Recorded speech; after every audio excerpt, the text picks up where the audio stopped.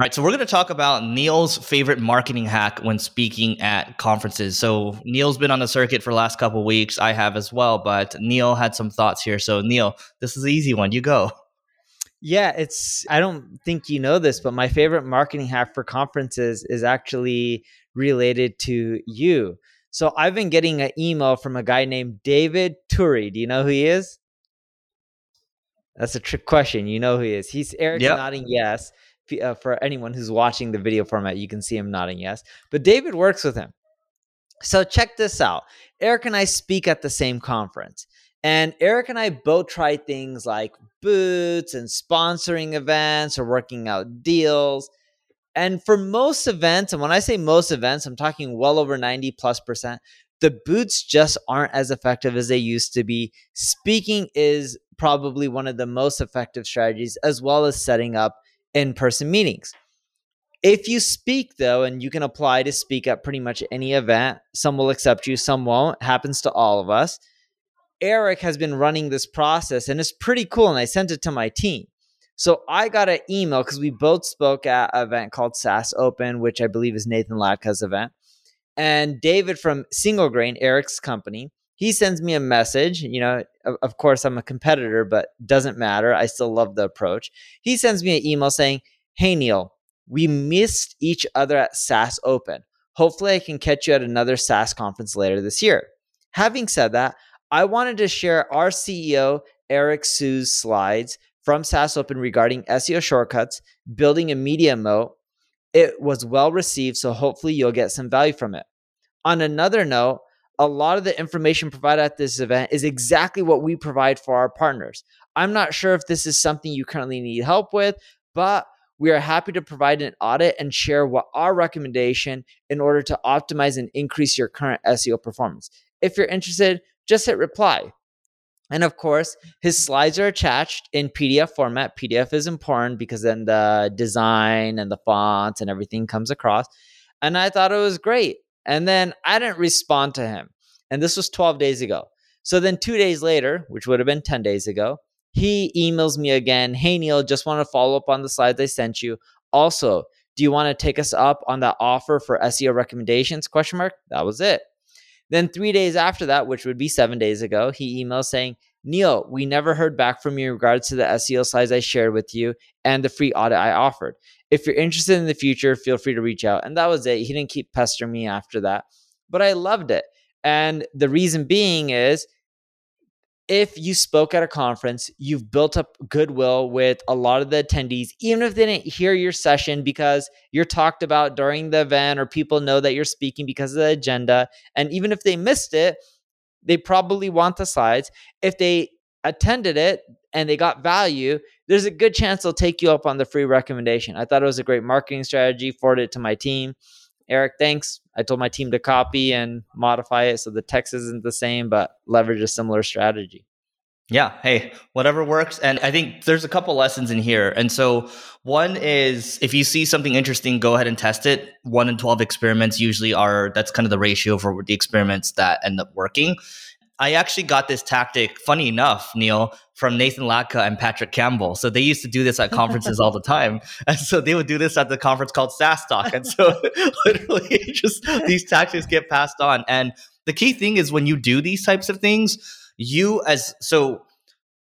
I know the team wanted to send it as me, but let's say you're the marketer, you're the lead marketer on the team. And so they ran the copy through me, and we talked about the number of times to actually email, because we didn't want to pester people, right? And so the number that we settled on was 3 or 4 times, and it was over a span of maybe 2-3 weeks or so.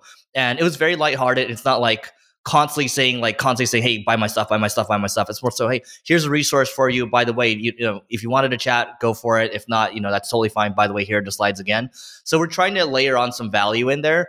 Neil, before we finish off on this one, if you want to share this one, I thought this was interesting because I hadn't heard of this before, but I've spoken at conferences for years. Neil's spoken at conferences for years and years too.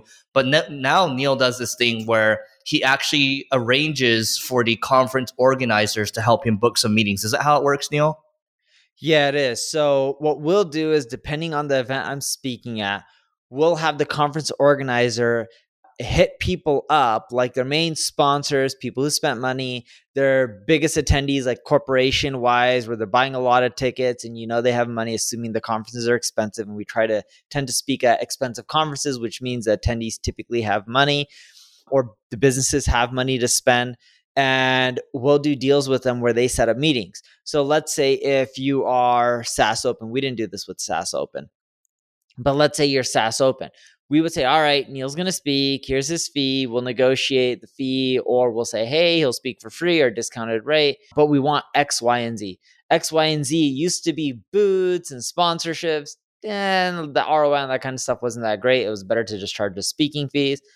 What was great, though, was saying, hey, what's your attendees? What companies are they from? We want to set up meetings.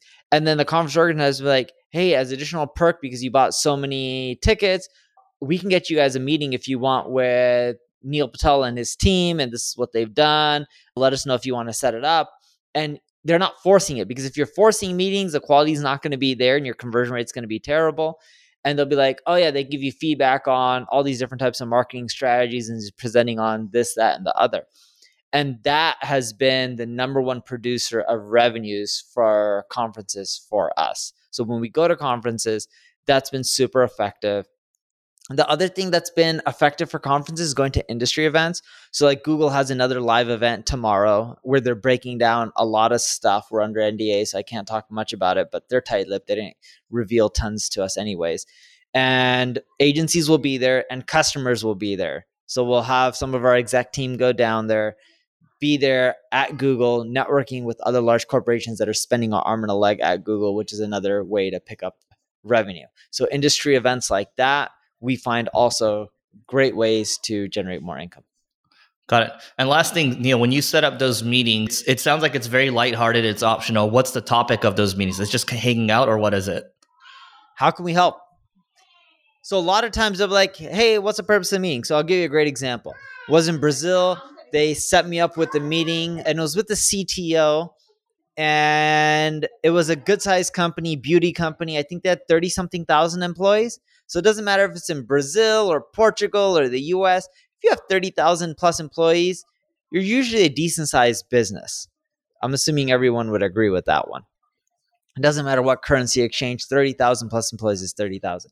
So met up. He brought his CEO and chairman as well. We didn't know that. He's like, oh, what was the purpose of me? Like, yeah, I just want to talk to you, see what we can do to help, where your problems are. And we're just lighthearted discussing things like, yeah, we're doing a lot of this stuff internally. And they were just like, but you know what? We really need some help expanding globally. So we're already in Brazil. We're doing well in Brazil. We need help expanding into Europe. And we're like, cool, we have a European team and we help with this, right? We're NP Digital. We're a global ad agency. We've been adding a new region literally at least once a month. We've been exploding in new regions.